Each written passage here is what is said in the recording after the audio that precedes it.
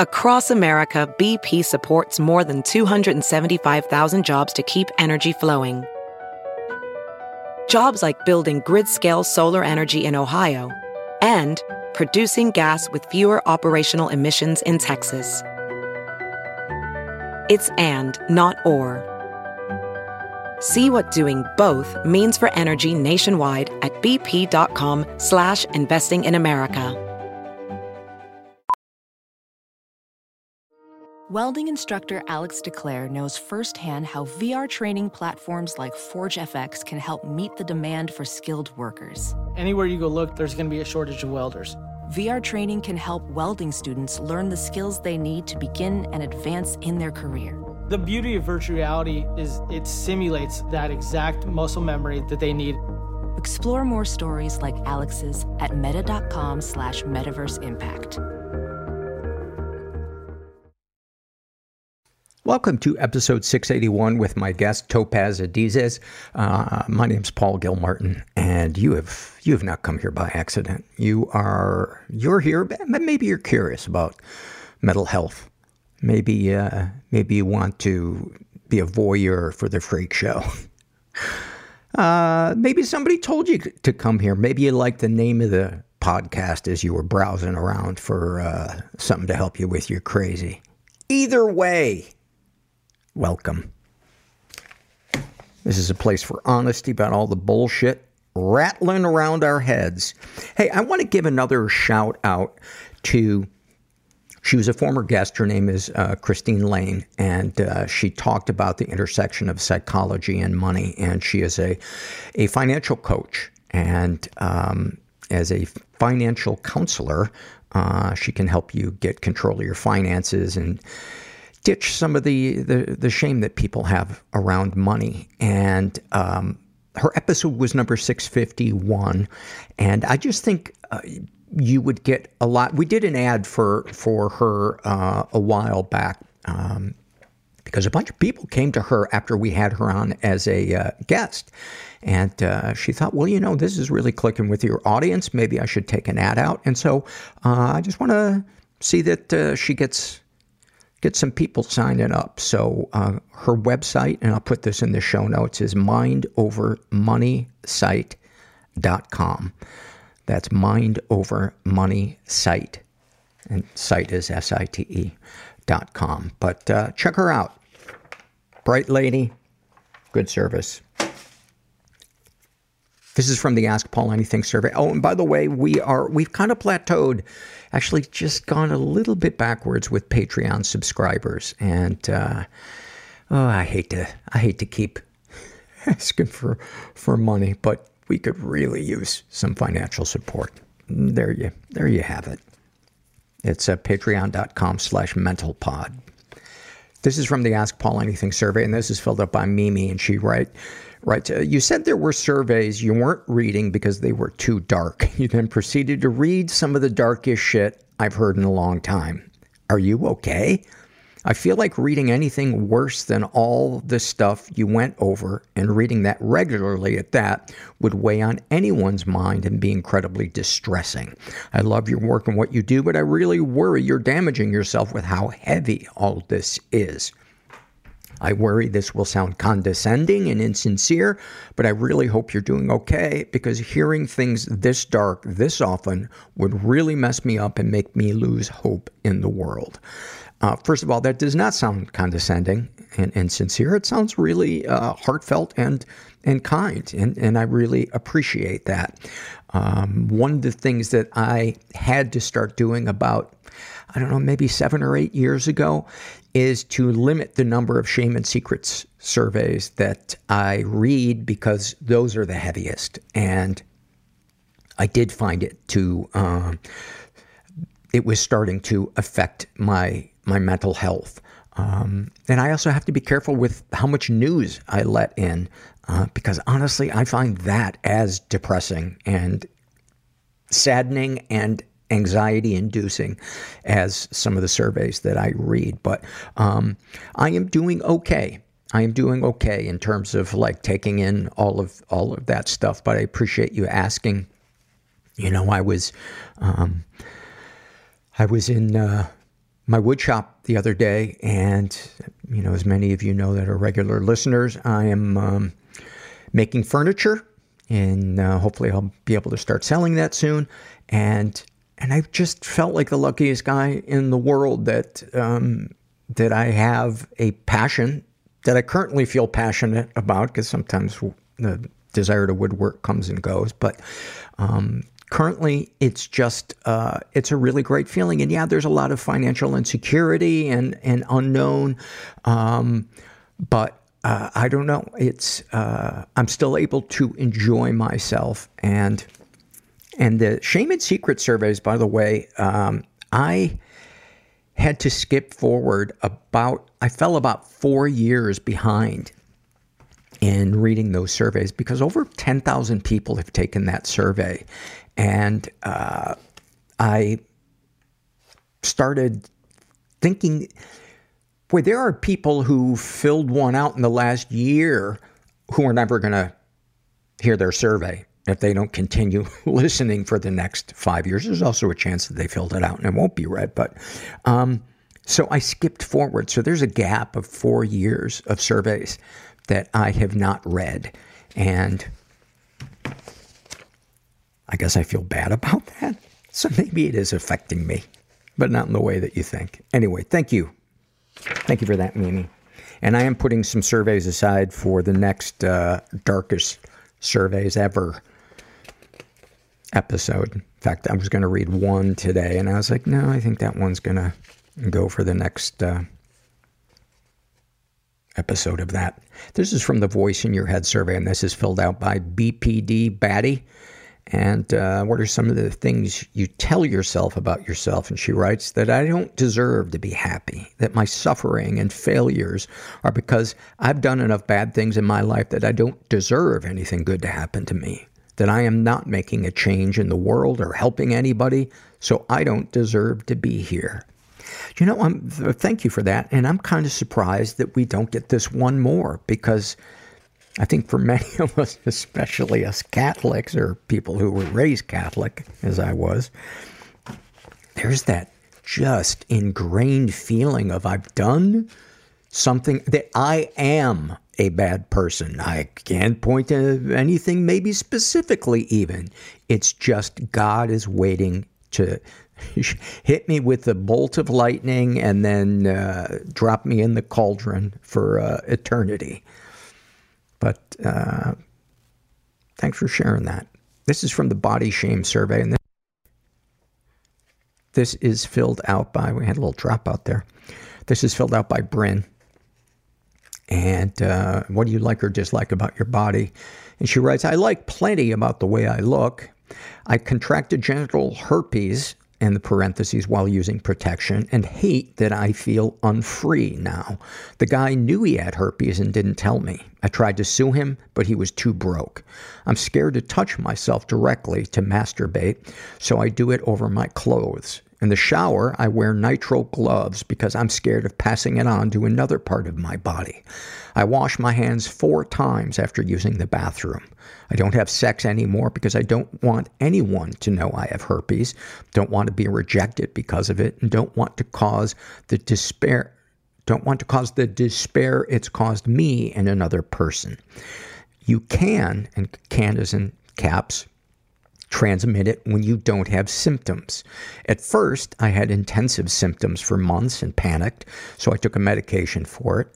The medication triggered alopecia, so I had progressive hair loss in addition to herpes for the rest of my life.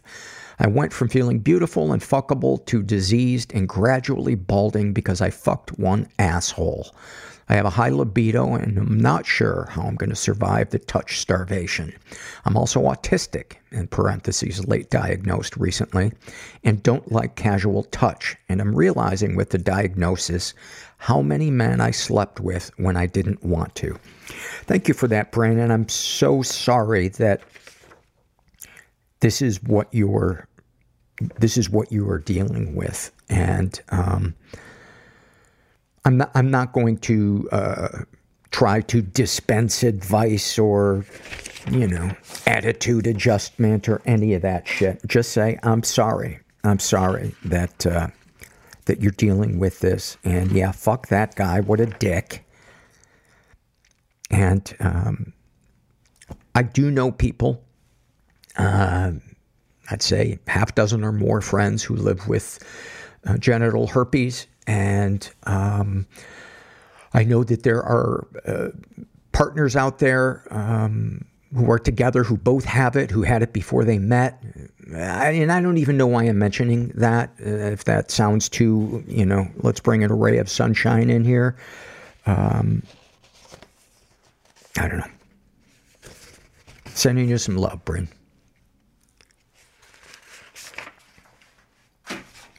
This is from the love survey filled out by a person who calls themselves A. And they write, I love going on a mile-long walk on a hot California morning and getting to the store, then cracking open and sniffing the smell that comes out of a La Colombe Vanilla Nitro Draft Latte can. That's a long-ass name. That is a long-ass name. And I've heard other people rave about that.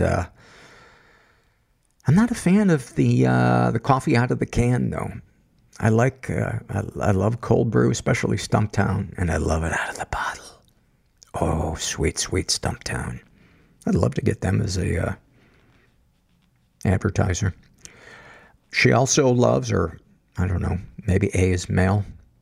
I've assigned a gender to A, and there's no going back. Saving people from getting attacked by other enemy players in World of Warcraft Wrath of the Lich King, and having them be thankful to you. That's a good one. We also have a great loves towards the end of this survey, or end of the podcast, about games. I love a good gaming love. I got an email from a listener, Kelly, and she wanted to share these poems with me. And I really liked them. They're short. Don't worry, those of you that don't like poetry, you're not trapped. And this first one is called Why We Must Struggle by Kay Ryan. And the poem goes, if we have not struggled as hard as we can at our strongest, how will we sense the shape of our losses, or know what sustains us longest, or name what change costs us, saying how strange it is that one sector of the self can step in for another in trouble, how loss activates a latent double, how we can feed as upon nectar upon need, ? Again, that's by Kay Ryan, and it's called Why We Must Struggle. And then this other one is called After the Fire by Ada Limon, Limon. You ever think you could cry so hard that there'd be nothing left in you? Like how the wind shakes a tree in a storm until every part of it is run through with wind? I live in the low parts now, most days a little hazy with fever and waiting for the water to stop shivering out of the body. Funny thing about grief, its hold is so bright and determined, like a flame, like something almost worth living for. Thank you for that. And that one, again, is by, who did I say that was by? Ada Lyman. It's called After the Fire. Thank you for those, Kelly. And I gotta tell you, not a big poetry person. Every once in a while, I'll hear one, I'm like, oh yeah, that really... But most of them, I'm like, I can't wait till this poem is over. This is from the Fear survey filled out by Cal, and he writes, I fear that I'll never fit in with any group, especially along gender lines. I'm a cisgender, straight male, but I've always had a hard time relating to other men, partly because I don't do a lot of traditionally male things. I don't like sports, I'm not handy, I can't fix or maintain my car. I find some traditional male attitudes to be toxic and off-putting. I feel like a lot of my characteristics and experiences veer towards things traditionally associated with or experienced by women. I am very emotionally sensitive. I've been sexually and emotionally abused, and in parentheses, by aggressive women taking advantage of my non-confrontational nature.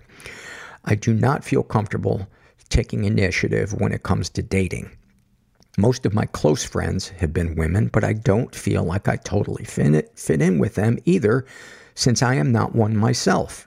And I don't really feel like I'm non-binary or gender fluid, so I don't see myself really fitting into those categories either. I do consider myself a man, but I just fear that who I am means I'll never really find a place where I belong or can be fully understood. Thank you for that, Cal. You're a very articulate dude. And,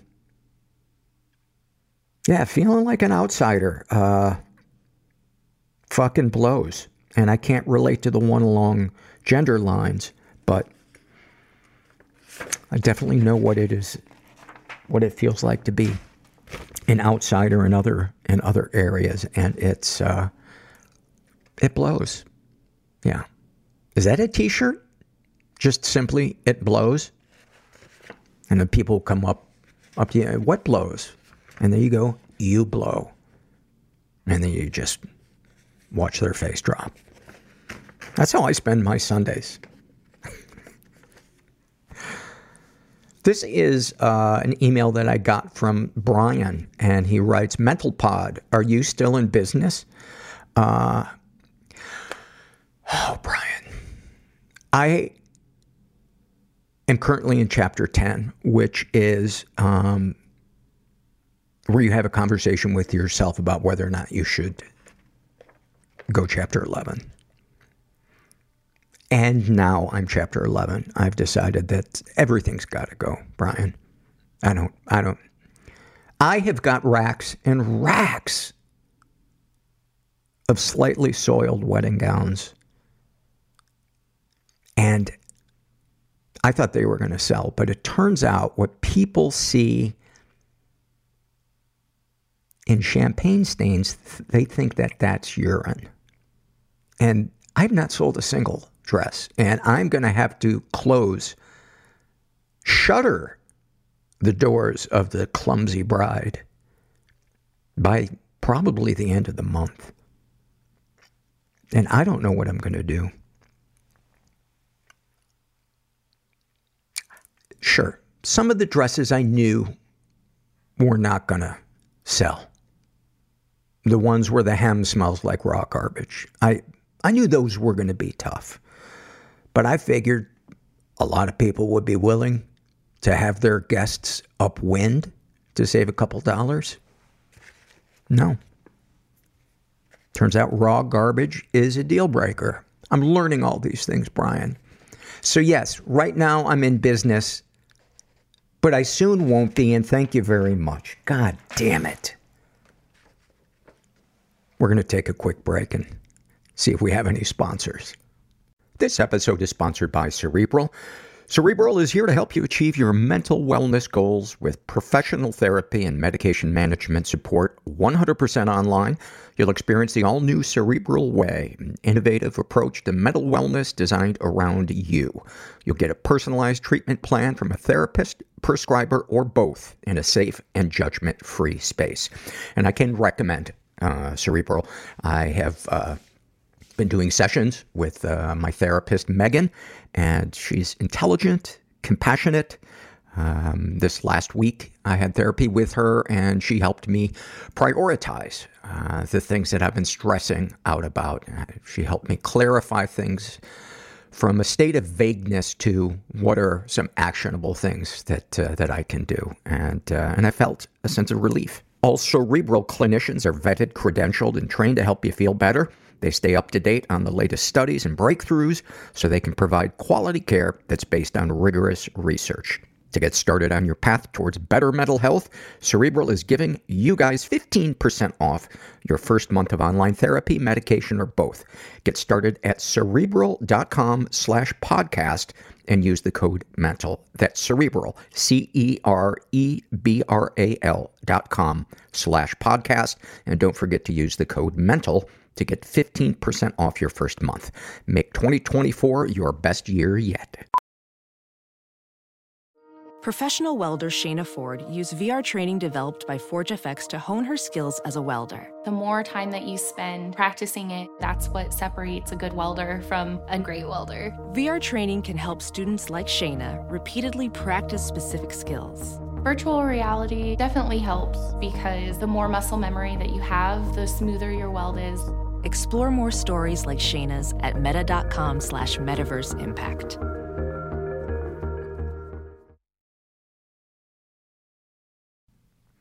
And finally, this is from the Struggle in a Sentence survey, and this is filled out by Scooter. And about her autism, she writes, autism is the body feeling so much it detects nothing. And about her ADD, ADD is Alzheimer's for beginners. That feeling of being trapped in your own life with no way out.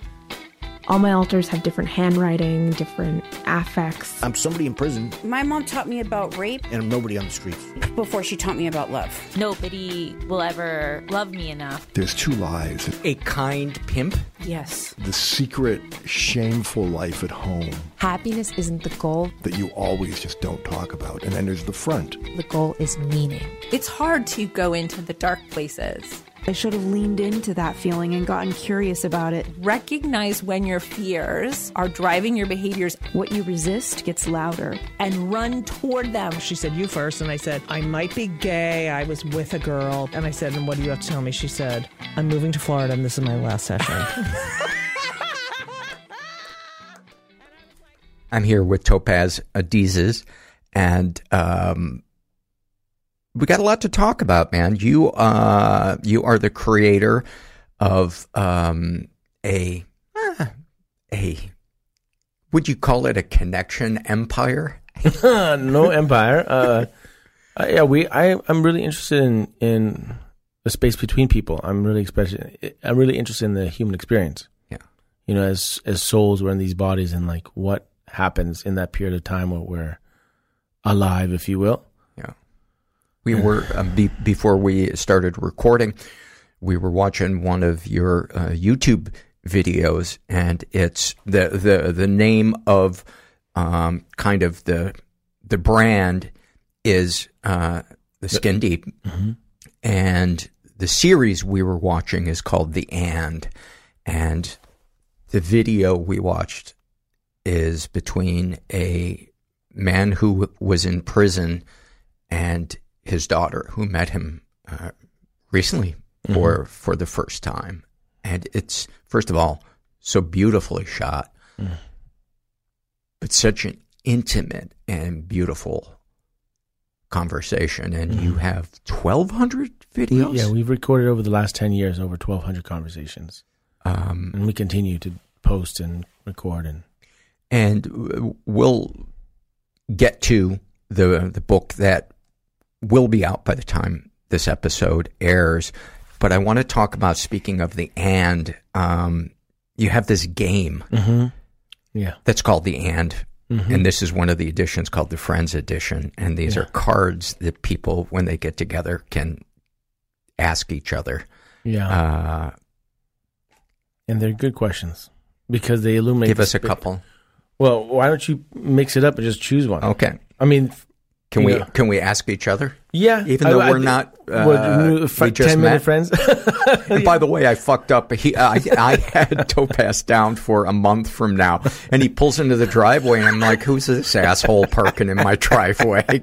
So he walks up. I didn't know who he was. I couldn't even go, hey, Mark, how's it going? For considering you had no idea who this guy's pulling, you're super nice. Just anybody knows you can pull up, and Paul will be super nice to you. Random guy pulling in. Well, I kind of had a feeling it was a guest that I fucked up on the date with.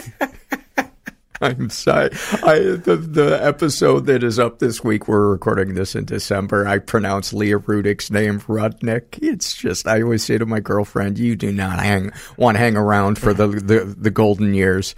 What are you looking at? Which one? I'm looking at, well, this one, because we don't know each other. What do you think makes me happy? Yeah, so what's interesting about these questions that I think a lot of people overlook, because there's a lot of, we've been selling these questions. The way it started is we started the conversations of the And. And what's the And? It's about the space between, because the relationship is, it's not you or I, us or them. It's you and I, us and them that connects us. So it's the And that's the space between. And so then we did these videos where we film with 3 cameras that you're discussing, and describing, and people ask each other questions. And it's just these the two people talking to each other are the only ones on camera, and you, based on a questionnaire they filled out, you come up with the questions for them to ask each other. Exactly, in a certain sequence. And then we had so many people watching that and saying, this is great, I want to do this at home. So then we made these different editions of the card game. So we took, basically, each edition is 199 questions. So, is there one that would be appropriate that you could ask me or I could ask you, even though we don't know each other? Do you have a Strangers edition? Oh, yeah, we have a Strangers edition. Do you have a Strangers that just pulled up in a driveway, unannounced edition? This is one we could say for the end. What are you going to take away from this conversation? Okay, I like that. Put that one down. Yeah. I mean, Do I need my lawyer for that one? Probably not. We'll see. Let's see how we go. Yeah, I think what I think is interesting about the questions, in my opinion, is because there's a lot of questions out there, but our questions are very much about the connective space.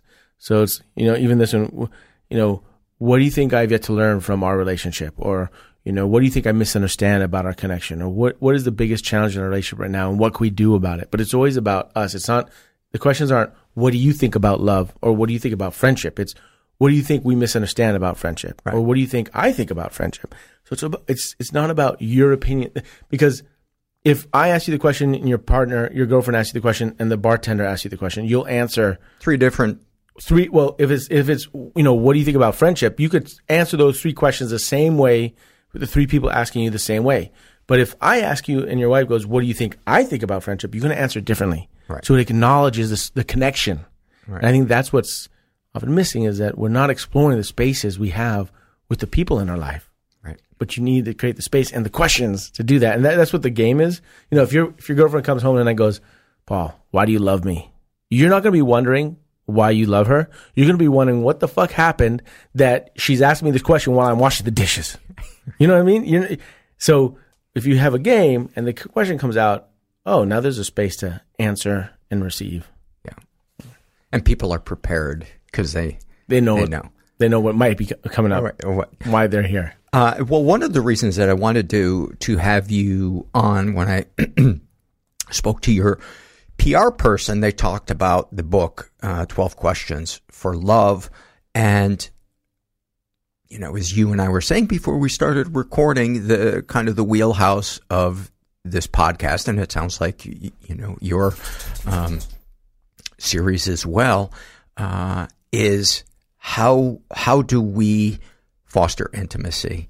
Mm-hmm. How do we even phrase the questions? What are the questions?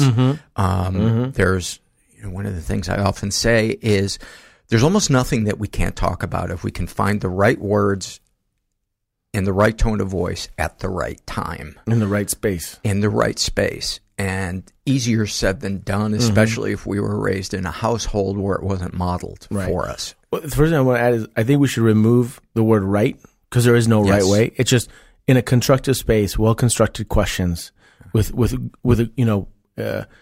good intent, not good intent, but not a value judgment on the action. Right. But if we do that, there's a way, and I oftentimes even talk to my family, where are we taught to have these intimate conversations? We don't get taught that in school. You don't get taught that unless you're privy to a really, to a family that does that, or a relationship, you don't get that. A lot of us don't get that. And those people probably aren't listening to us right now, because they don't feel lost. It took me a long time to, actually in the writing of we've been doing this for 10 years, and only in the writing of the book would I really spend time in, okay, why is this working? I mean, I've always thought about that, and I've always had thoughts, but actually to distill it down into something, that was the beautiful gift I got from the process of making the book, is why does this work? And how did I fall into this place that me, Topaz, ended up in this place where I got the joy of having this responsibility of like, holy shit, I got this format that creates a space for people that connect and have that cathartic feeling of exploring the relationship in a way they haven't done before. Right. Well, I want to know about you. Where were you raised? What was family life like? Your view of yourself, your view of the world, how you fit in it. How has that evolved? Yeah. What led you to start? In my prep for this podcast, I've been listening to a bunch of your podcasts. I'm like, oh, here we go. This is probably the podcast I would do. And I'm like, interesting how I'm a little bit, reserved, right? I just noticed that. So, but I'm an open book, so I can edit anything out. No, I'm not worried about that. I'm not worried about it. I just noticed, like, for a person who's so interested in intimate conversations, now going on to a show that does talk about the story of your life, which I'm very interested in, because I think there's beautiful gifts in the story of one's life. Also, the story itself is a creation to some degree. Mm-hmm. Like, how do you, the facts are the facts, but the story you give it, you can alter, in my opinion. Oh, absolutely. Yeah. And so, yeah, well, where do you want to begin? Where were you born? I was born in Santa Monica, California. Mm-hmm. So just over here. Right up the road? Yeah. I spent the first 18 years of my life here in Santa Monica. Went to Santa Monica High School, public school, and I went off to Berkeley, studied philosophy. UC Berkeley. You're one of those guys. I'm one of those guys. Spent a year at Oxford studying philosophy, which was a great experience. And I'm not fluent in 4 languages, but I can bullshit in 4 languages. You can order a beer in 4 languages. Oh, easily, for sure. But I can bullshit in 4 languages. And I love traveling and moving. And now I'm a father. I have 2 children, almost 4 and almost 1. And that's probably like the biggest thing for me now. But and right now you're based out of Mexico. Yeah, I'm in Guadalajara, Mexico, and my wife and I are about to leave in the end of February to move down to Uruguay to give that an experience. My girlfriend, who is from Ecuador, loves Uruguay. Really? And she says it's one of the most progressive countries. Oh, yeah. Not only in Latin America, but in the world. Marijuana has been legal since 2013. Gay marriage has been legal since 2013. It's a country of 3.5 million. And honestly, those 2 facts told me that this is a progressive place. Yeah. And that's a place I'd like to raise my kids. One of the, so we're going to give it a shot. But I was, I'm from California, born and raised. And I spent, my joke is first 18 was in California. Then I went to study for a few years, and then I spent 18 years in New York. And the last 5 I've been in Guadalajara, Mexico, because of all places, that's where I met my wife. And I went there for one reason, to help my father out. He was sick. And then I met my wife and I stayed, and I never expected to find my wife there. I mean, I was actually avoiding Guadalajara for years because I just hated the name. I was like, I lived in Mexico City. I loved it. And then Guadalajara, I was like, that's I don't know why a horrible name would stop me from going to a place. It's so funny because I think it's such a beautiful name. Really? Yeah. Wow. Yeah. Yeah. So, and then I ended up meeting my wife there. So I've been there the last 5 years, and it's been great. So what was family life like growing up? Particularly any struggles, whether it was... So what I find interesting for me is, as I look back at it, I'm 47 now. As I look back at it, there was a pain early on, and that pain was the lack of intimacy. My parents got divorced when I was 4. I only have one memory of them being happy together.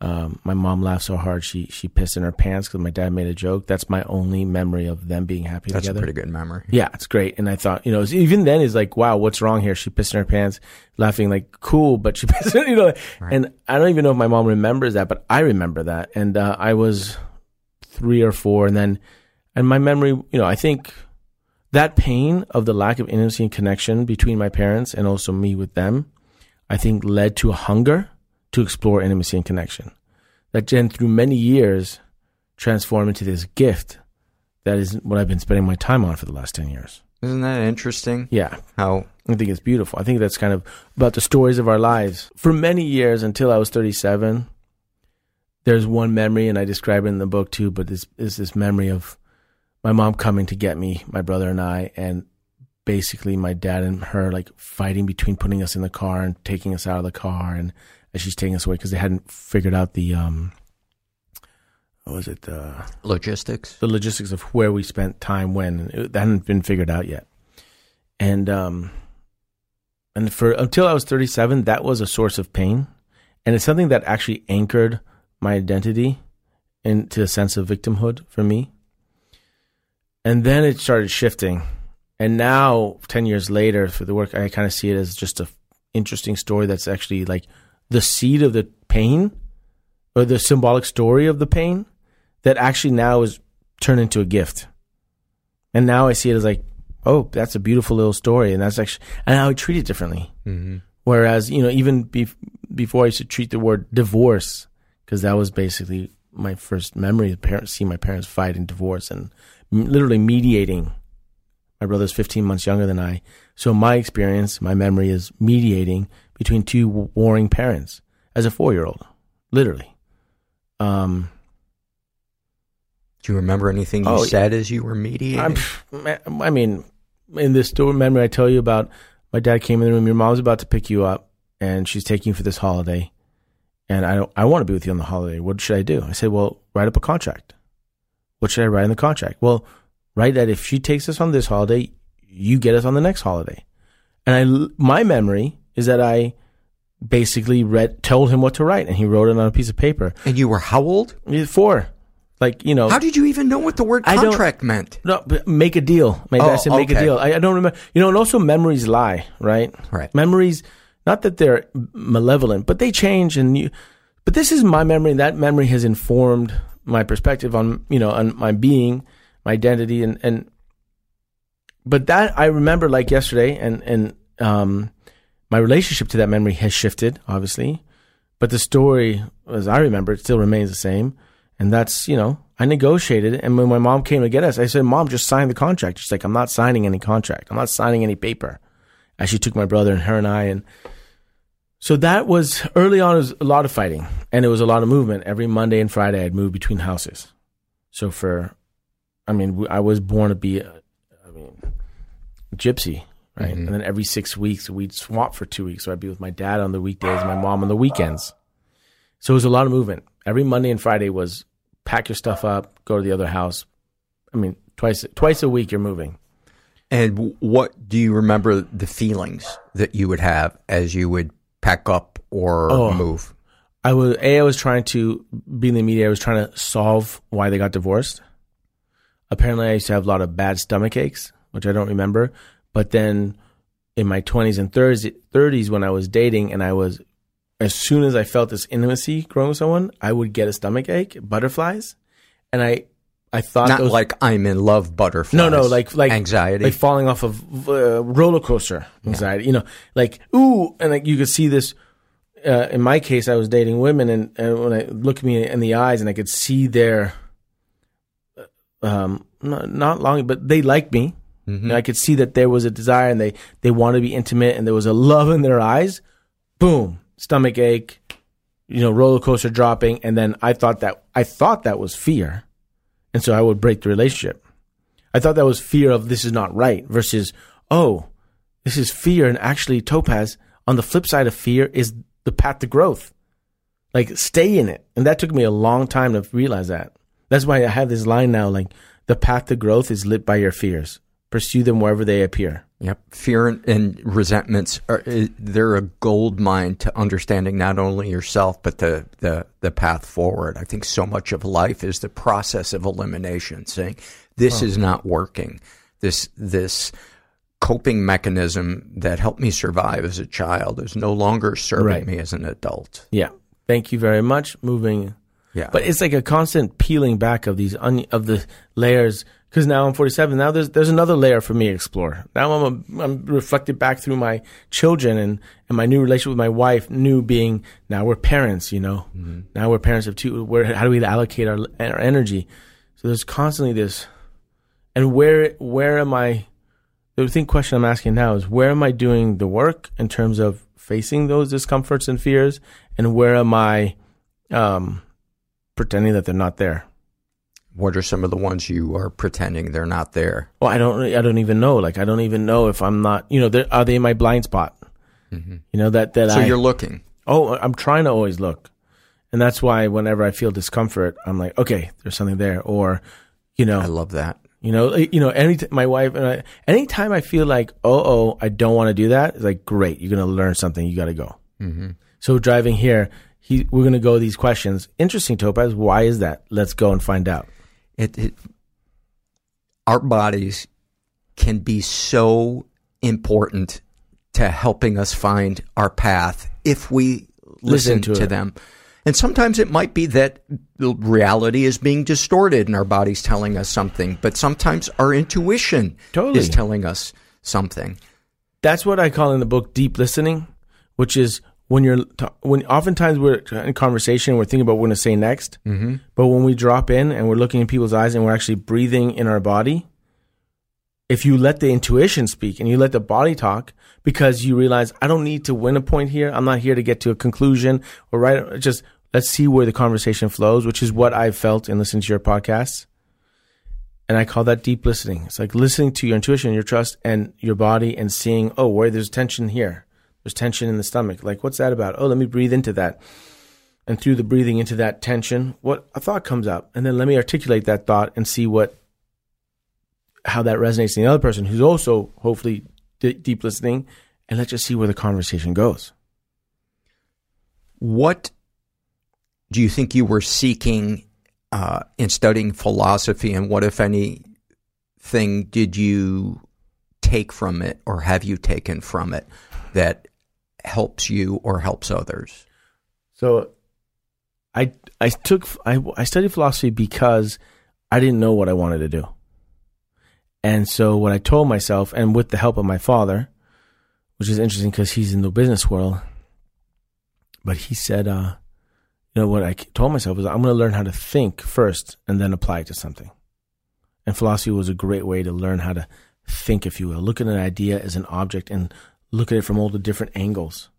See an argument, see an idea, a perspective, and analyze it. And I thought that was something that was really helpful by studying philosophy. I don't think I was very good at studying philosophy.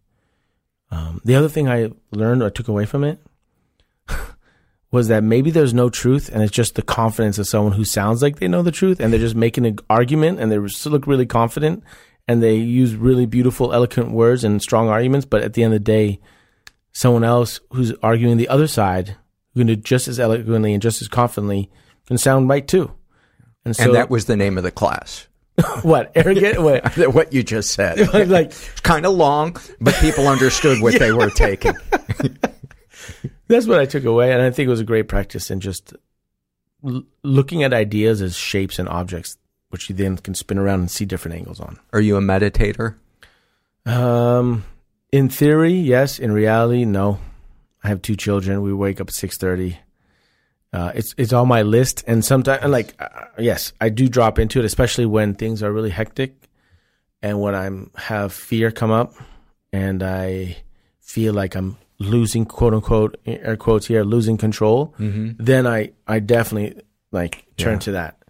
And the reason I ask is because you seem to be somebody who is very attuned to listening, and one of the biggest things that I get from meditating is, they say that prayer is talking and meditation is listening. And I really believe that to be true, even though the majority of things that I hear when I'm meditating is just my mind saying, I'm afraid of this, I'm afraid of that, and obsessing about something in the future or something in the past. But the thing that I take out of it is it highlights to me what I'm anxious about. So then I can say, is there a tool I can apply to this?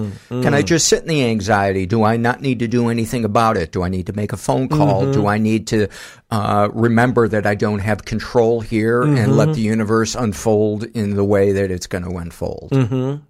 Yeah, I'm into that. A non-religious amen, but a whole, I feel that. I agree with that. That resonates for me. And what comes up for me from that is, like an image is worth 1,000 words, right? An emotion is worth 1,000 thoughts. So instead of processing those thoughts, just sit in the emotion. Don't worry about processing the thoughts. Sit in the emotion, feel it, don't resist it, let it flow through you. Don't spend the time on 1,000 thoughts. It'll take you that much longer, that much more consternation. That's what hits me. Because you're sitting in the meditation, it's like thoughts, and they keep you teaching you, just let it go. So what are you sitting in? You're sitting in that space, that emotion, just let it be. So what are some emotions recently that were uncomfortable that you've just sat in? Oh, well, for me, the big one is I have a lot of anger. I'm a passionate fucking motherfucker. Mm-hmm. And I use I use the F word in them because I think that like is emblematic of like how I'm passionate. Like I mean that. I'm passionate. I feel and I wanna, and I think anger is a big one. And yeah, I had a tough weekend. Can you my mom's birthday, and yeah, it was a tough weekend. I mean, it was beautiful. There was also some beautiful moments. But you know, one reason why have this hunger is I don't have that connection with part of my family. There is no deep conversations. Were you with your mother for her birthday? Yeah. Okay. I was here. She turned 78, and she's taught me. She's given me many gifts. Probably one of the biggest ones is integrity. I mean, she, as a woman with integrity, and her word is a word, and I live by that, and that's a huge gift. And another huge gift I got from her is the lack of intimacy that then created the desire to find it and have it, and that also creates pain for me because I want to have those intimate conversations, but with her and with other family members that are similar to my mom, and you know, there's no if there's no desire to have that, you can't keep forcing it. And actually, my mom is wonderful, but I took her to therapy and I have my therapist. I call him the Sage. I really love that guy. He's amazing. And we did a Zoom session. I was able to get my mom on. And through these 6-7 sessions, I realized, oh, this room that I want to go into with my mom to have this kind of conversation in this space, she's just not interested. It's not because she doesn't love me. She just doesn't want to go there. Sure. She never went there with her family. She's not. I'm asking her to go into a part of the house, in a room in the house that she doesn't even know is there. She's not interested to know is there, and she doesn't want to go there. And so part of my anger was like, why don't you want to go into this room and have these conversations with me? And when I realized through this therapy with the therapist was that she's not interested, and that's not because she doesn't love me. She just doesn't want to do it. So Topaz, stop forcing that. And then every time we spend time, it is a constant test for me. Like, okay, Topaz, pull it back. And then anger comes up. Why aren't we doing it? You know, and then other people's behaviors, I'm quite judgmental because give me some examples. No,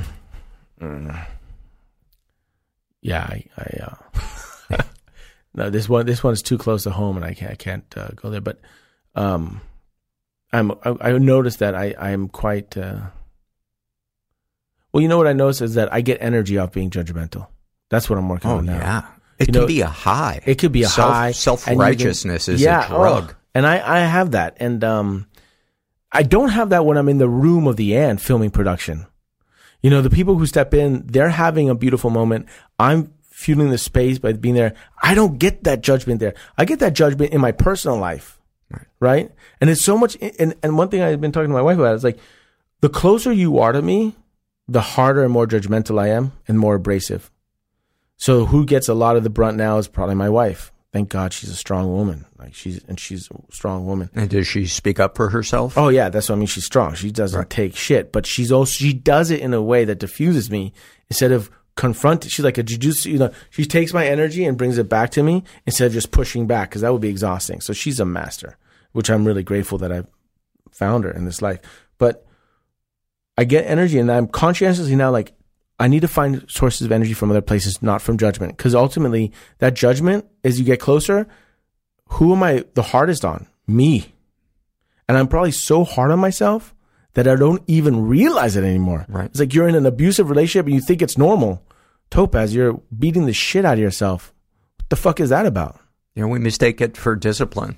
You know, and like, where is that? And I think that's a space that I'm spending time in now. That and anger. And I'm not quite sure of their relationship, but just two things: is judgment and anger is things I'm currently treading in. I struggle with anger every day, not necessarily with interpersonal relationships, but with the world, what's going on in the world.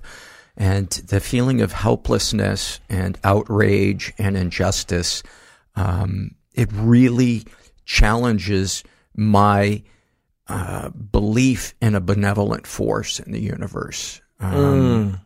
It's like, how can this be happening? Yeah.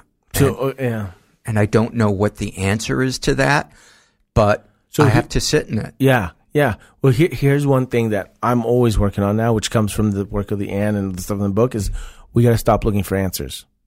Create better questions.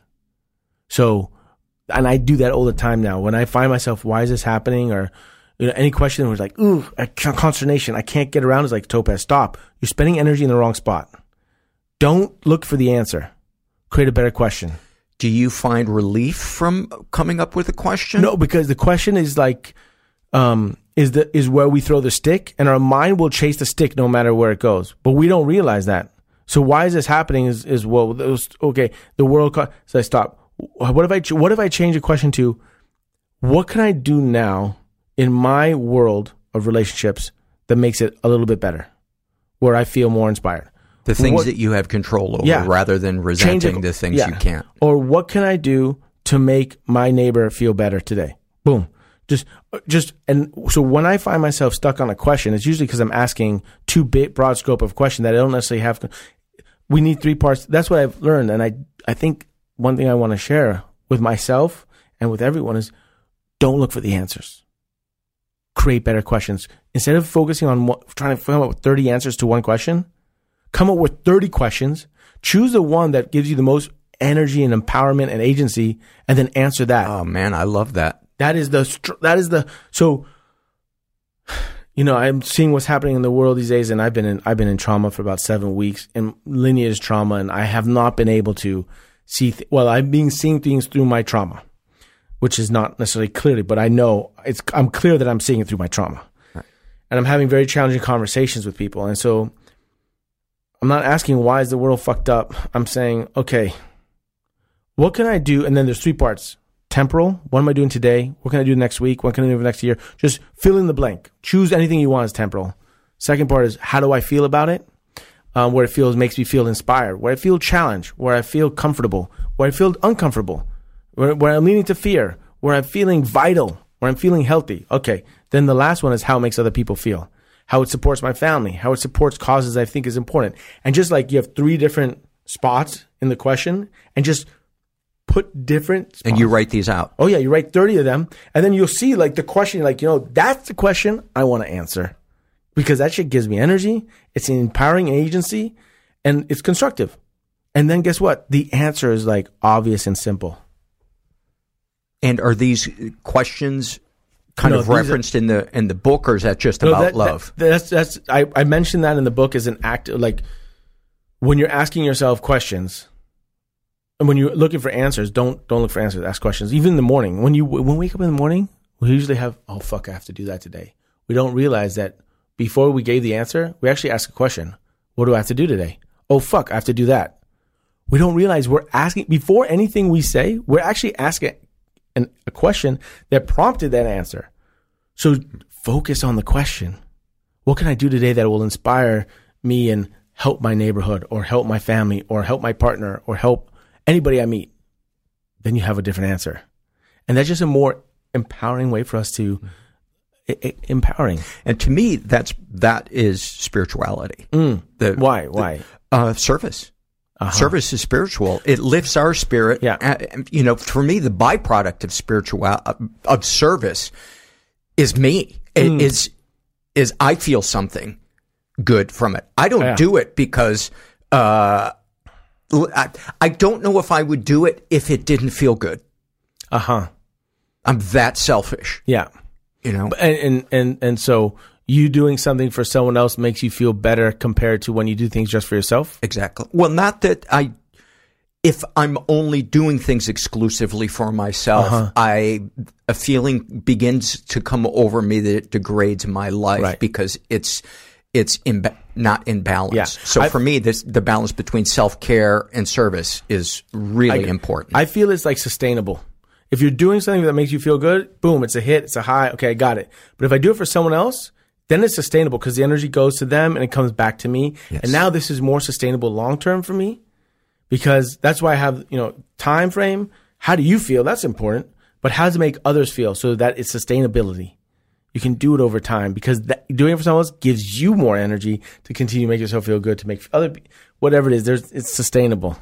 I don't know about you, but almost never am I excited when somebody calls me asking for help or checking in. There's almost a feeling of, almost always a feeling of dread and obligation. And I know from having been in support groups long enough that that is my illness, the history. It's the filter that I filter reality through. Yeah. And I would say 90% of the time after I hang up, I feel peace. I feel vital. And because you helped. Because I helped. But my crystal ball is so broken that it tells me this is going to be the phone call that you're going to just feel more drained afterwards. I want to give you the flip. I like to share with you the flip side of that, which is when I get that call, I get amped and I get excited, but it's for selfish reasons because then I get to be the fucking hero. And I question that. Like, I am there for my friends. So your ego gets into it. I think so. Yeah. I think it's like, am I doing it really because I want to help them or because I get the chance to go help them, which makes me feel good because I'm the rock that they can rely on. And a lot of my friends consider me like a rock, I think, for some of them. I mean, who knows? My impression is that they do. But I do wonder, is that because I like being the martyr, which is also partly bullshit? You know, what is that about? So that's the thing I wonder about, is that I do like the call and I do like stepping in, but then I question, am I doing it because I really want to help them? Because I like being a hero. You know, and ultimately, does it matter? I know. That's a better question. Does it matter? Like, how do you show up for people? That's something that I've been thinking about lately. Right. How do you show up for people? I mean, oddly enough, the last 2 weeks, 6 people in my circle have died. Wow. 6 people. 6 people. What the hell is that? And this year has been double that. We've had 12 people, and it's like, and it goes from my wife's world. I mean, that's in my circle, you know, and it's like, what is that about? What is that about? And just the question comes up for me, like, how do I show up for people? And some people, if you ask them, they probably say he hasn't shown up, and other people, they probably say he has shown up. Mm-hmm. So why are the ones that I don't show up? Why do I not show up for some people and I totally show up for others? Why is that? And who shows up for me? Those are questions I've been wondering about this past year. So let's talk about the book. By the time this episode airs, it will be out. It gets released on January 2nd, and it's called 12 Questions for Love. Yeah. Tell us about it. The other title to it is A Guide to Intimate Conversations and Deeper Relationships.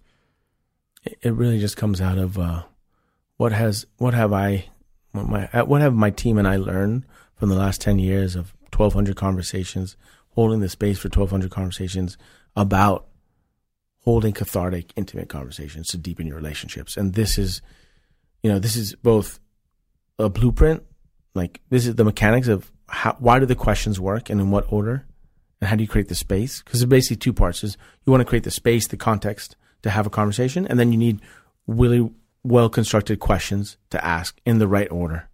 Really help. What's the first question? Here, the first question is, let's take a look. It's, what do you remember from let me confirm it, because there's so many. What are your 3 favorite memories we share, and why do you cherish them?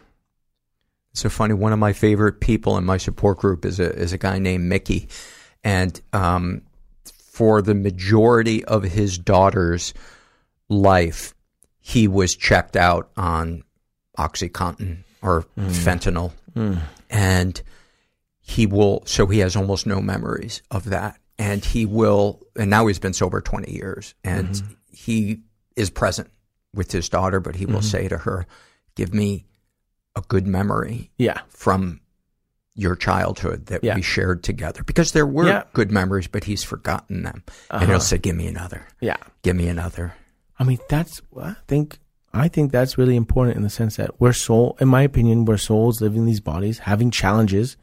And the challenges are there so that we can practice acts of love. Because the moment you have acts of love, it's a sense of connection. It's something greater. It's what I call humanity.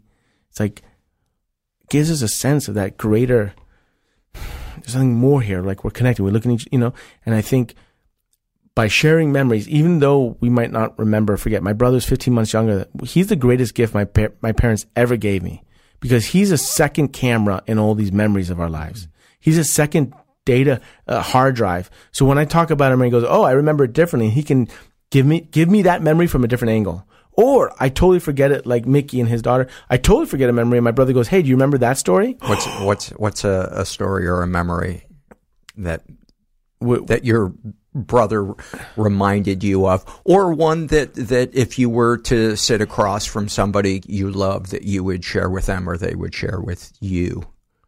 In relationship to what? Like, well, I mean, look, so one of the challenges from this past weekend with my mom was that we created a memory, and I thought the memory could have been better created, meaning there were some people missing that would, in my opinion, would have created a better memory.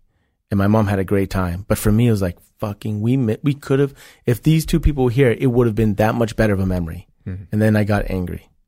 And for her, she had a great time. So that, I think about those things. And then, I just spent a week with my dad, who's 86, and his wife, my stepmom, my bonus mom. I call her my bonus mom. That's a great term. In Uruguay. And we had a weekend together where my kids were not there because they didn't come with me. And I'm like, wow, we are, as adults, I get to spend this weekend in a beautiful place with my dad, who's 86, and we know that there's not much time there, my stepmom, and we're creating these memories. And so last night, 3 weeks later, I asked him, like, what was your favorite memory? And tell me that story so that my wife can hear it. Because even though she wasn't there, she could participate in that. And I think that's something about us as humans, is that we are kind of, to some degree, network animals. And the stories we tell each other can uplift each other. Hearing someone else's story can be medicine for you. Your story can be medicine for me. Absolutely. And when we create the spaces and the questions to like create the vortex openings, or, to create the space for us to go down that path, there can be so much reassurance of the act of living. Let's wrap this up with, because I have the feeling you... no, I'm good. This will click with you. A game we play sometimes between myself and a guest is we go back and forth sharing things we fear or things we love. Does that sound great? Yeah. Doable to you? Absolutely. Okay. Do I match what you like? It can be unrelated. Okay. I mean, you could follow it up with something, but just unrelated, and kind of the more sublime, the better. Okay. I love, even though I don't get into the spirit of it, I love how crazy some of my neighbors go with decorations on their front yard for Halloween, Hanukkah, Christmas. It just reminds me that there are people out there having a different experience that is full of love and vitality and wanting to share, to make other people happy. Mm-hmm. Now I go? Yeah. And take as long as you need. We can edit silences out. No, it's so good. I think, thank you. I fear, what's the first thing that comes up is like the biggest thing I fear right now is losing my children. And my wife. I realize I'm quite a control freak, and I always want to be next to them as though me being there can protect them. But that's a big fear of mine. I can see your eyes are getting misty just thinking about it.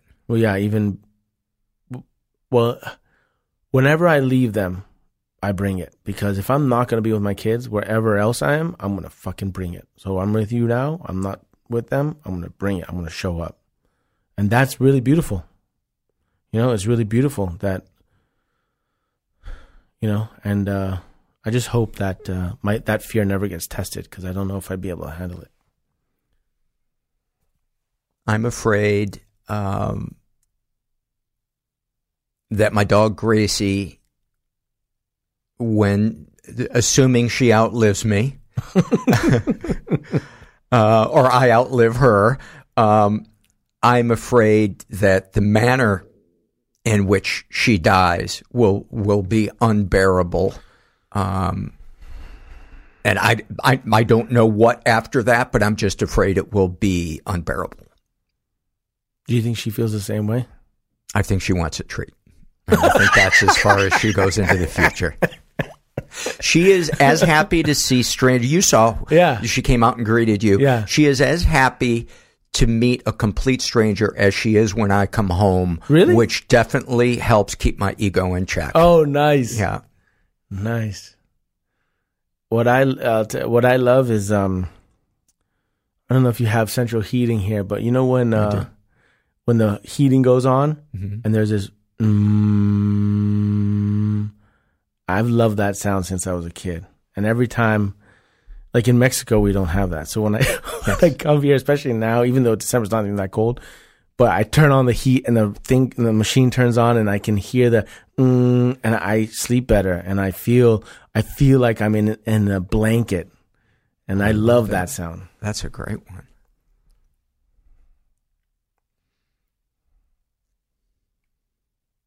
I love canary wood.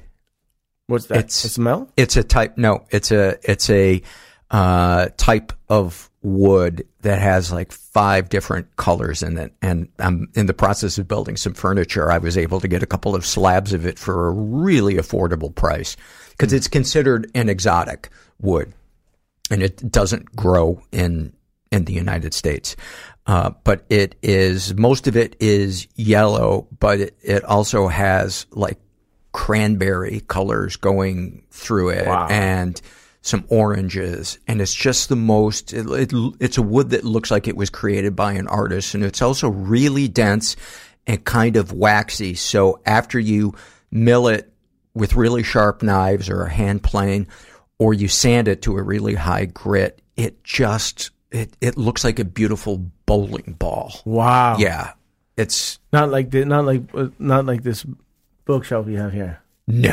No, that's just a plain. Yeah. I think that's even probably. But it's brown stained. Like that, brown and reddish. Oh no! I'll show you after we're done here. Actually, the end table in the living room that I just made is canary wood. Yeah, we'll walk by that on our way out. One of the ones with the glass table. But when I get a slab of wood that I've never used before, there is an excitement to it, especially when it's in the rough slab form, and I don't know why that is. Maybe because it's the closest to a tree that I get to improvise, really connect deeply to. But there are certain woods that I can, it's almost like I took an amphetamine. Wow. Amazing. Yeah. I mean, that's amazing. And there are hundreds and hundreds and hundreds. Is it just woods. Looking at them or working with them? Both. Both, because each one has its own strengths. If you went through a forest, would you get as high? Probably. Well, I love forests themselves, but like looking at a walnut tree, no. But if it had died and fallen over and we were cutting it open and seeing the slabs, it'd be like I've never been to a rave, but I imagine that's what it feels like at a rave. Being the first person that gets to see the inside of a tree is, I don't know. For me, it's like seeing a child born. Wow. Because it's this special, unique thing, and you don't know whether the grain is going to be boring or it's going to be exciting. And I've built furniture from slabs before where you couldn't see the grain, then I mill it, and the grain is amazing. And that's just, it's such a high. It's such a high. I wouldn't have that experience. I never imagined having that experience. And if you talk to woodworkers, they will say the same thing. There are YouTube videos out there just of people milling trees for the first time and then them splashing water on it so you can see the grain, and they get hundreds of thousands of views. And it's all just woodworkers just getting high watching it. Wow. Yeah. Wow. Thank you for that. I love, well,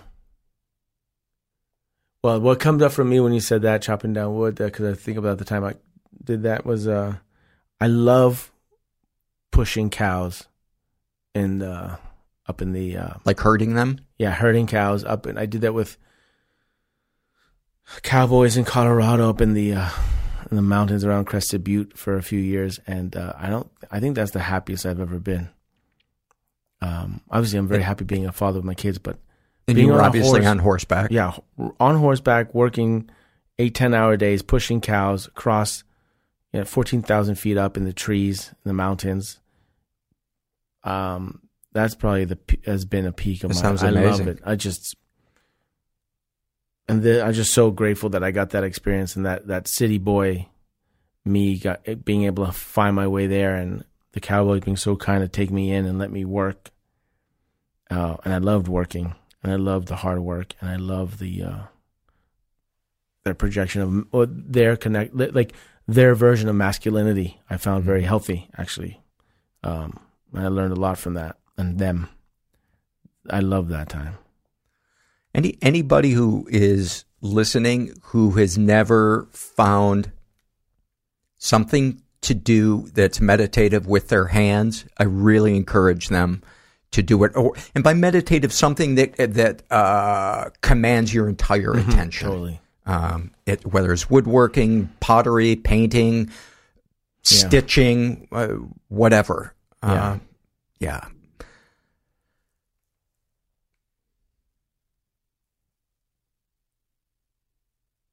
I love when somebody, even though I'm not like a fan of the ukulele, I love when somebody takes a song we've heard 1,000 times and they play it on the ukulele and they make it work. And it just kind of, that's a mandolin, the little tiny one, which I don't really know how to play. I just kind of futz around on it, but ultimately it doesn't matter whether it's tuned correctly or whatever. Does it bring you joy? Right. Is it hearing it or playing it that gives you both? Both. Yeah. And if I'm putting like a piece of music together, it as an accent rather than it as the main course. Yeah. I love like when you find a riff or an instrument that makes something kind of greater than the sum of its parts. It just, you're like, oh, that's exactly what it needed. Just that little song, that little sound. And some people listening to it might not even be aware of it, but you hear it. And so you kind of feel proud as the person crafting that. Beautiful. I feel like I need to take a fear one in because I feel like we've been... Let's each do a fear one.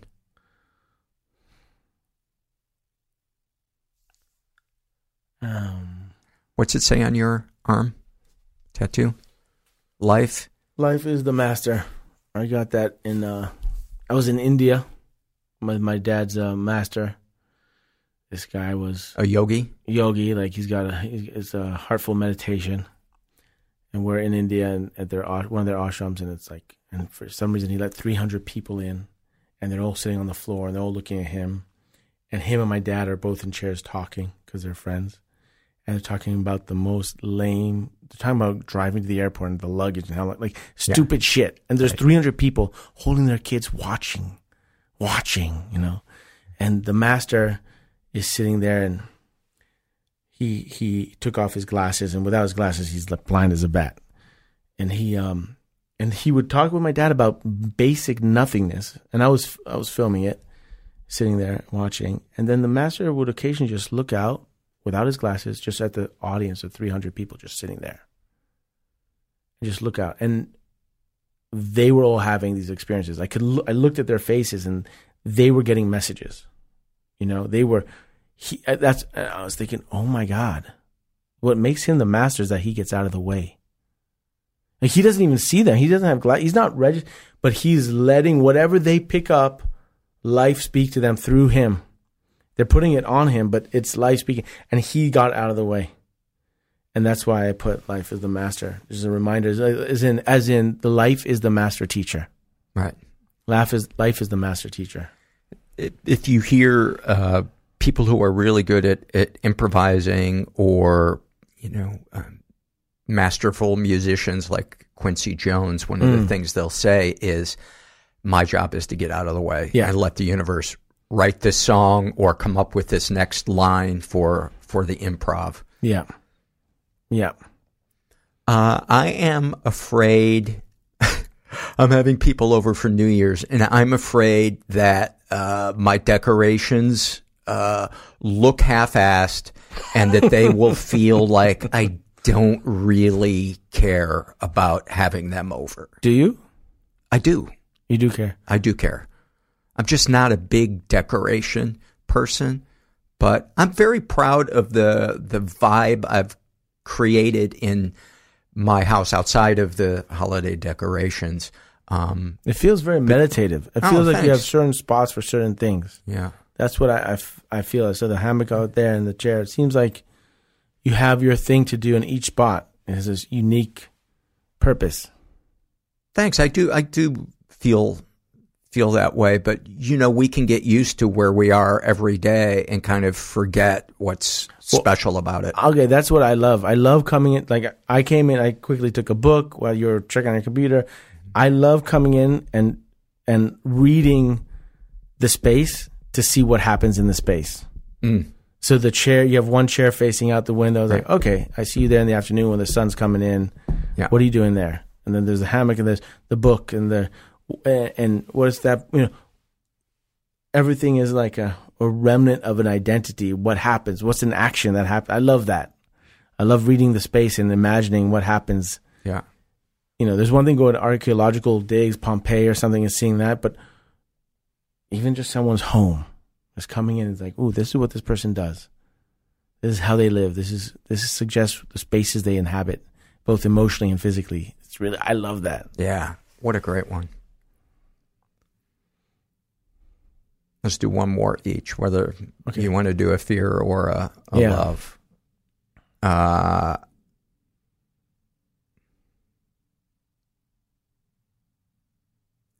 I love seeing a really big person on a scooter. It's just kind of the, I don't know, the lack of ego, because so often you see people on these totally tricked out Harley Davidsons or choppers with the gigantic handlebars, and you feel like, I don't know, there seems to be a lot of ego involved, but like when you see somebody who's built like a linebacker on a tiny little scooter, I just love kind of the lack of self-consciousness and just the lack of fear of somebody going, look at that idiot.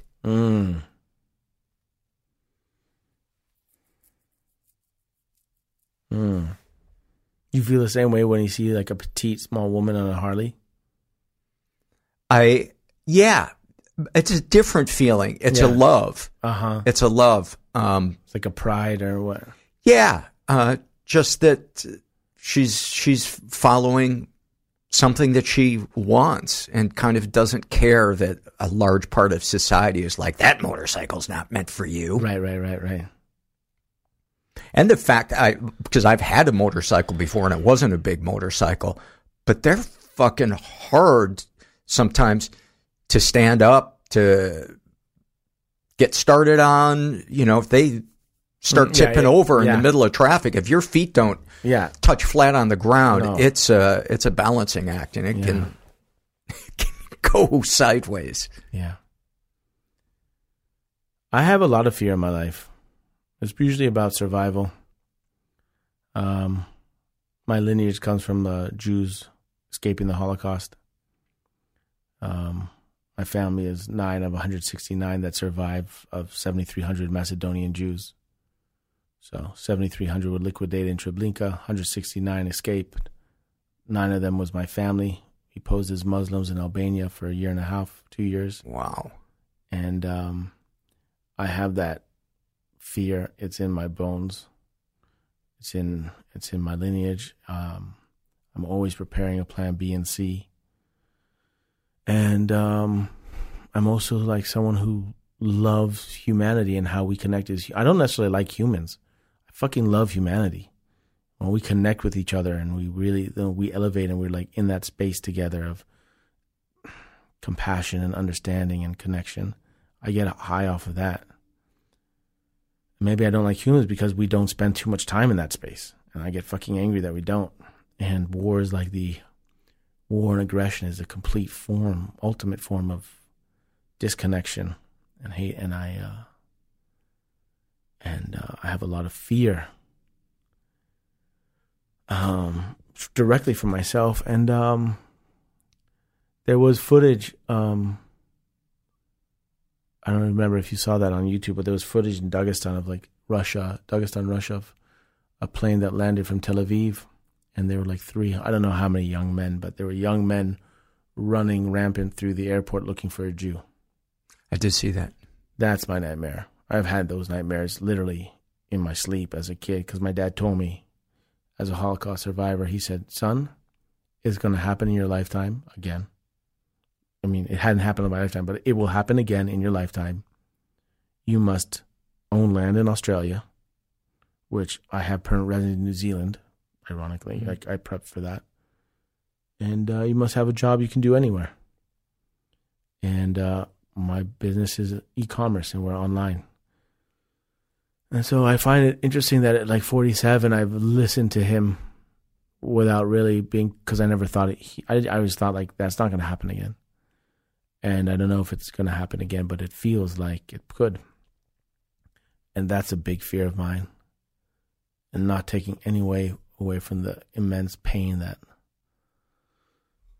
other populations, Palestinians are feeling. Like, that shit fucking rips me apart, and that really hurts. And as someone who's created the space for 10 years to have difficult conversations, I've been trying to find my way through that fear and trauma, and I'm still trying to find my way through it. And and that's why I don't say much about it. This is probably the most I've said in 2 months. Thanks for sharing that. Yeah. I'm going to end with a love that is so fucking trivial, but I love a good welcome mat. A welcome mat? Something that says something that's kind of silly and just kind of ridiculous. And just as you go into this person's house, there's just a vibe that they don't take themselves too seriously, and they're happy. So, like, that what's you showed a great up. one? What's a great one that you love? God, I can't think of one in particular, but it might even be a kind of a cheesy one that just says like "Home Sweet Home," like they're unafraid that it's kind of cliche and a little bit saccharine, but they're not afraid to. What does have yours that. Say? Do you have? Mine is. It doesn't say. Not only does it not say anything, but it started falling apart 4 years ago. And I think that tells people coming through the door, be prepared. He is not that self-aware. I think this means that your audience, your listeners, should get you a different mat. They should hook you up as a mat for Christmas. I like or that. Or for the New Year. Let's put that out there. Let's put that out there. And I will wait on buying one and see if something shows up. Something shows up. Topaz, thank you so much for coming by. Your book is called 12 Questions for Love. It comes out January 2nd. Your YouTube channel is called The Skin Deep, and the series that we were talking about in particular is called The And there's a ton of really deep, great videos. Thank you. Thanks for coming. Thank you. Many, many thanks to Topaz. We're going to take a quick break and see if we have any sponsors. As you write your life story, you're far from finished. Are you looking to close the book on your job? Maybe turn a page in your career? Be continued at the Georgetown University School of Continuing Studies. Our professional master's degrees and certificates are designed to meet you where you are and take you where you want to go. At Georgetown SCS, the learning never stops, and neither do you. Write your next chapter. Be continued at scs.georgetown.edu/podcast. This is from the Misophonia survey, and this is filled out. For those of you that don't know, misophonia is sound sensitivity. It's a big fancy word for it. And this was filled out by a woman who calls herself Lost in London. And what noises trigger you? Sniffing, coughing, throat clearing, and snoring. Is your relationship with the person making the noise affected by their noises? Yes. I find myself feeling angry, disgusted, and on edge with the person making the noise, and I feel bad for being so irrational. It makes me want to yell at that person or run away. Are you comfortable telling people about your sound sensitivity? No. I feel guilty and embarrassed. If someone is coughing or sniffing because they're ill, it feels cruel to say I have a problem with it. What have the reactions been when you've told people, I can't help it? Do you have other sensory sensitivities? Yes, I have sensitivity to light, particularly in periods of high anxiety. I do not recommend that you have a surprise party for yourself. And I like how you are going to know that it's a surprise party, but you're somehow going to be surprised. Have you struggled with food issues? No. And I mention it every time I read the misophonia survey, but this was designed by someone with misophonia. So that is, if you're scratching your head saying, why, what does food have to do with this? What is, this other thing? It's because those are questions that they had, and I was just kind of taking their lead. How long have you had misophonia? Since my early teens. How many times a day do you get triggered? It depends. When my boyfriend has a cold, it could be several times a day. Do you feel guilty about your triggers or the way you respond to them? Massively. I feel like I'm being childish and unfair.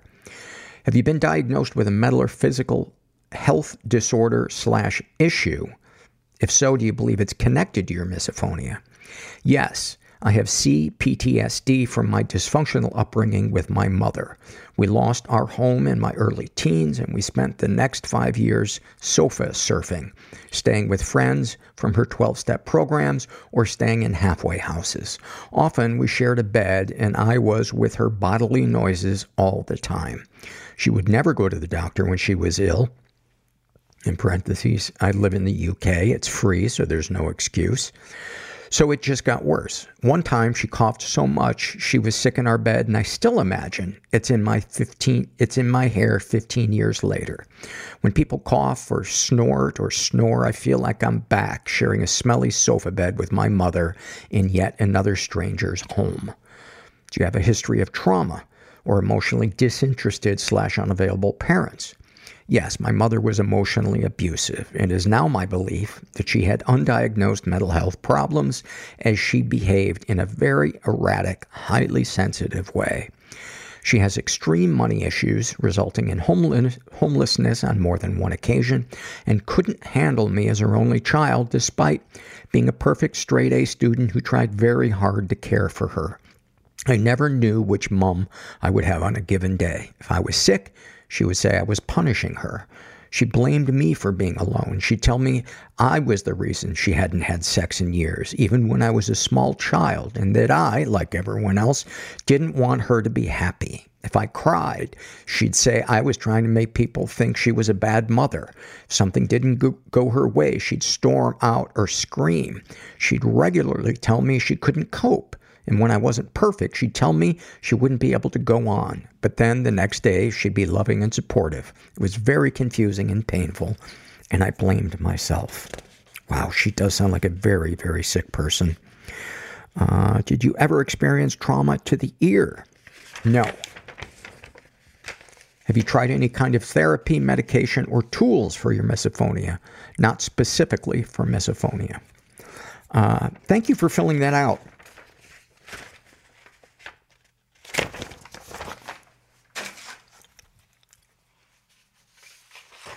And I would imagine,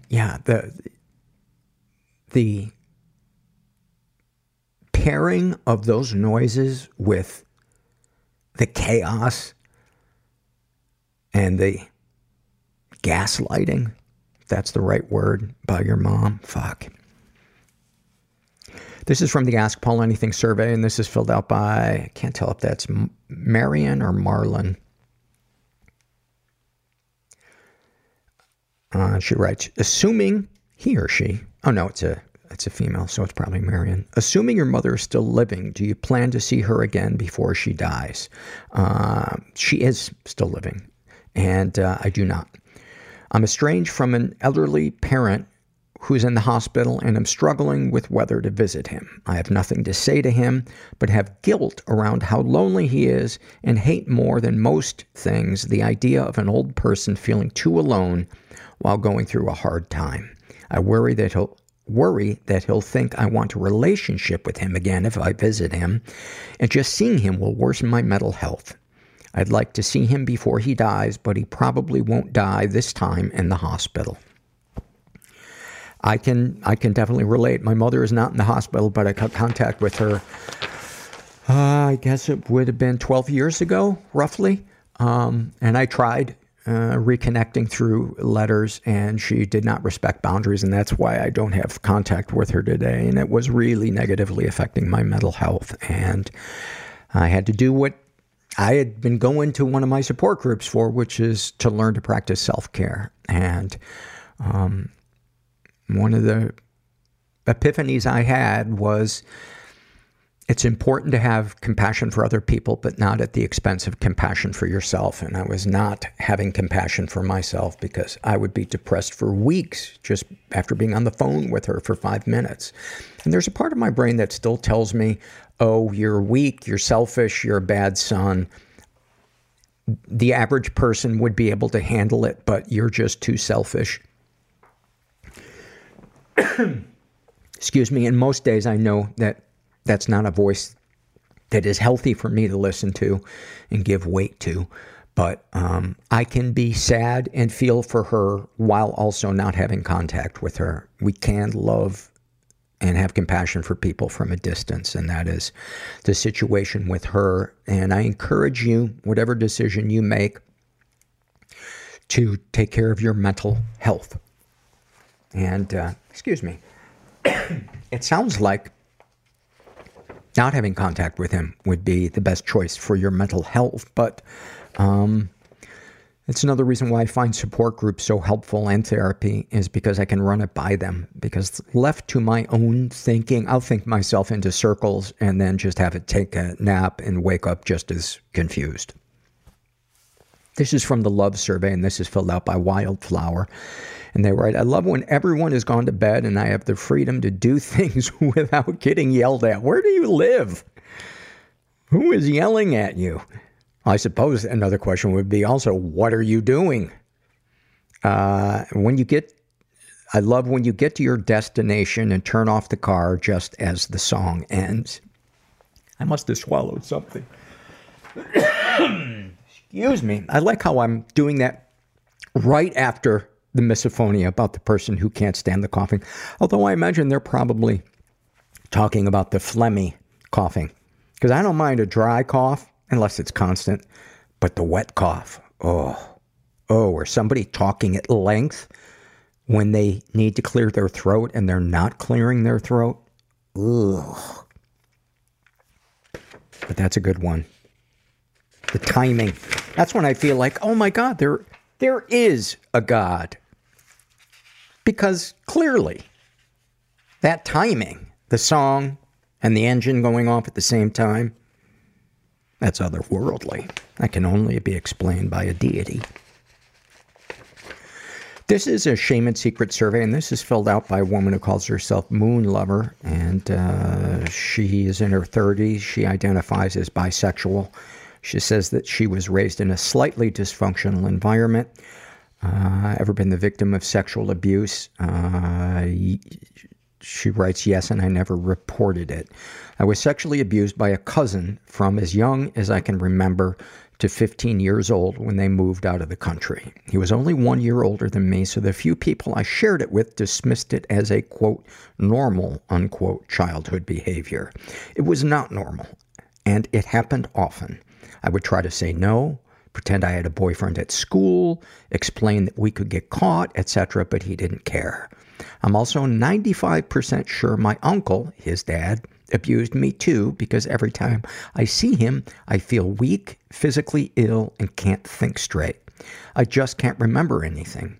It also makes sense because if he abused my cousin as well, my cousin would just be continuing the cycle of abuse. I finally is in caps, completely cut off contact with them when I was 28. I'm now 31. I was also raped by a coworker on the second day of my new job, my first, quote, grown-up, unquote, career.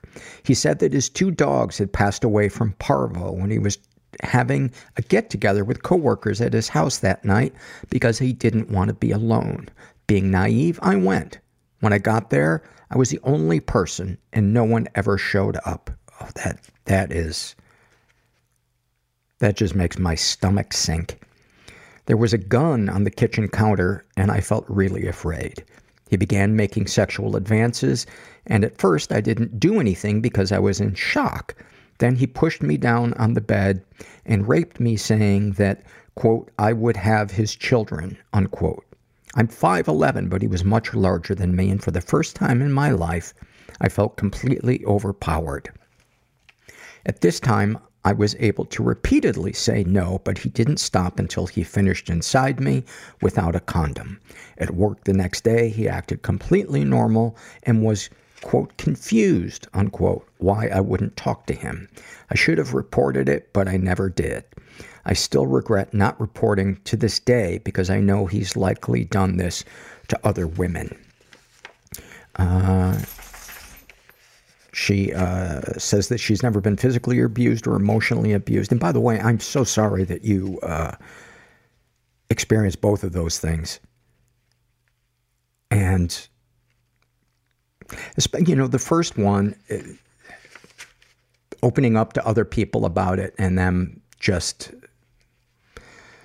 minimizing it. Yeah, that's really shitty.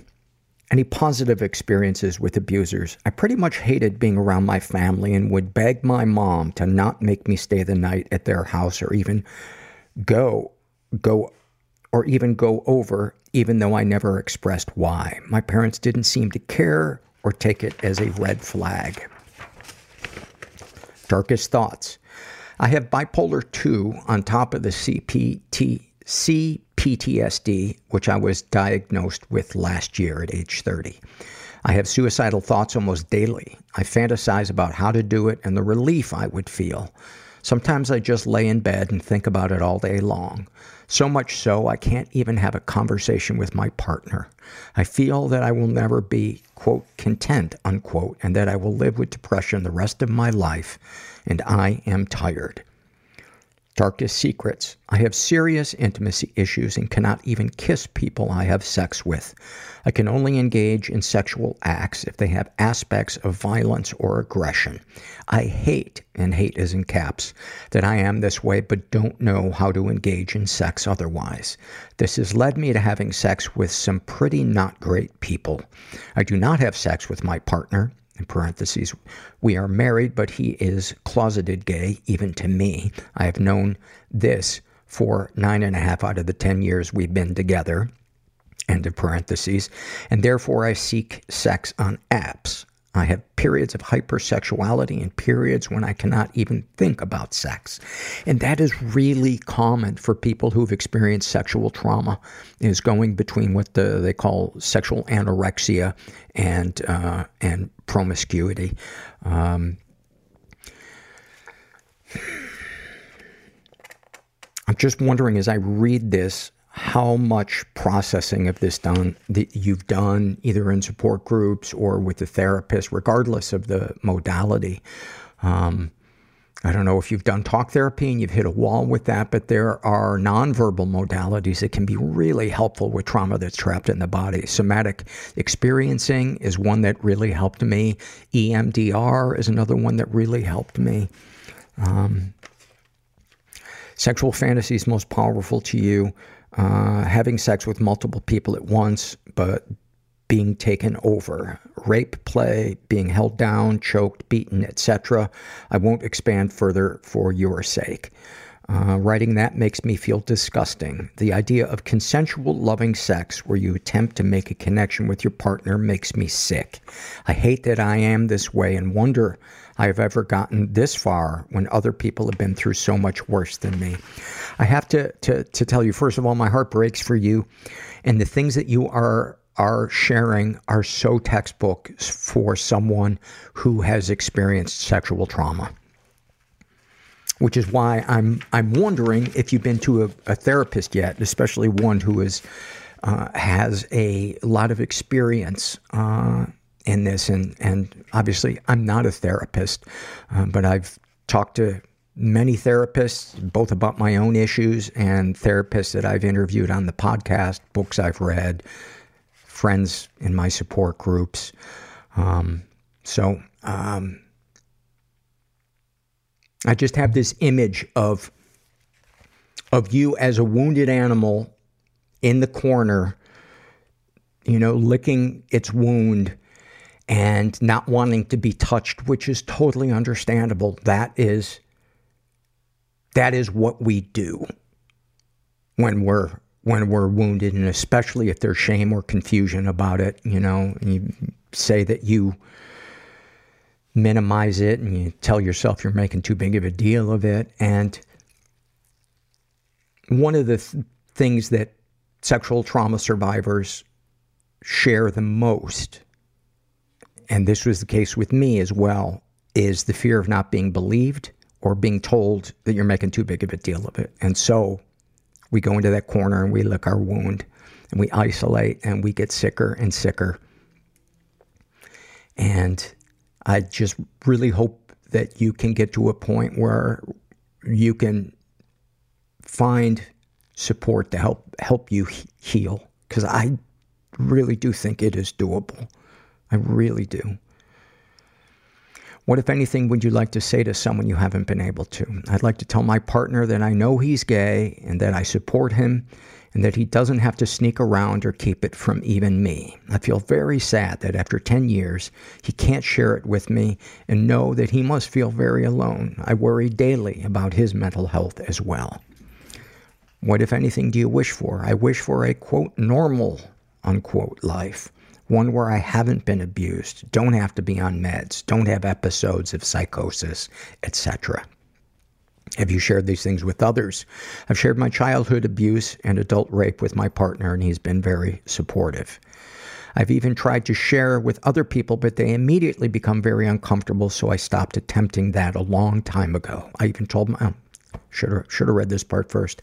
I even told my therapist about being raped by my coworker. Instead of talking to me about it, she told me that she was once sexually harassed, not raped, harassed by a coworker, and it happens all too often, and she moved on. So I won't be doing that again.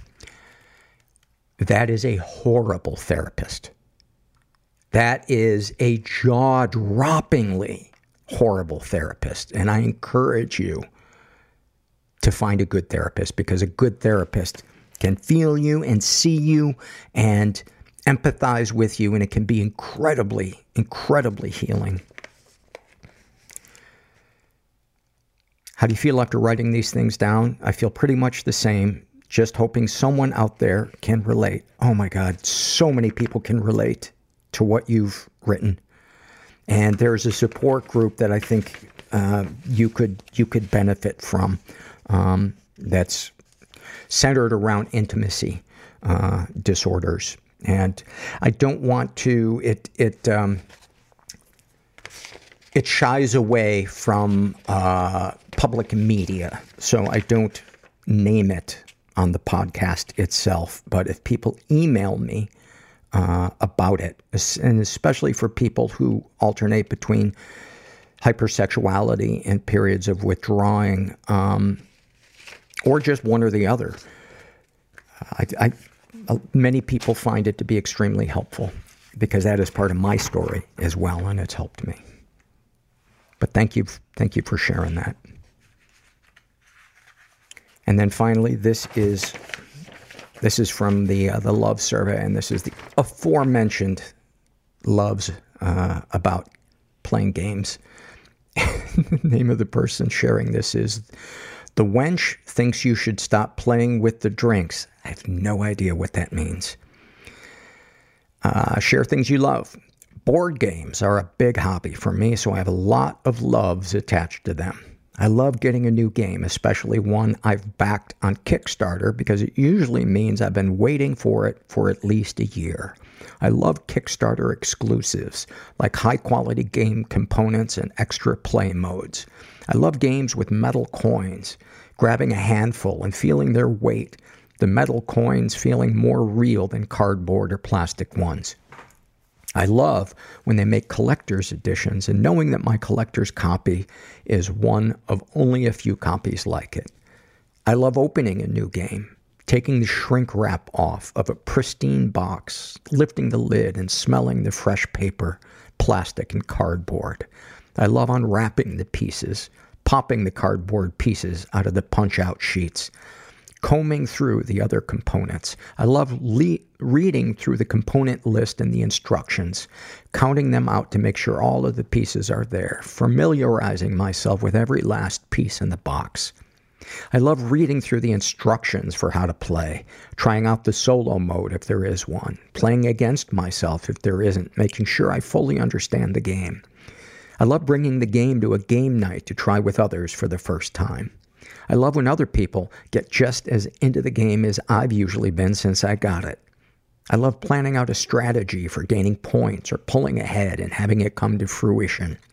I also love more chaotic games where you just have to take down your friends and be the last one standing. I love when a game has box inserts with spots for all the pieces and they all go neatly into the box when you're done. I love when a full game box has heft and knowing that there's a whole world in there I can get lost in for an hour or two. I love games. That is one of my favorite sets of loves that I've ever read. I love when people get into the details of something. That was so awesome. Thank you for that, and thank you everybody who filled out surveys. Thanks to Topaz, and if you're out there and you're feeling stuck, just never forget that you are not alone. And thanks for listening. Everybody I know is bizarrely beautifully fucked up in some weird way. Bizarrely beautifully fucked up in some weird way. Bizarrely beautifully fucked up in some weird way.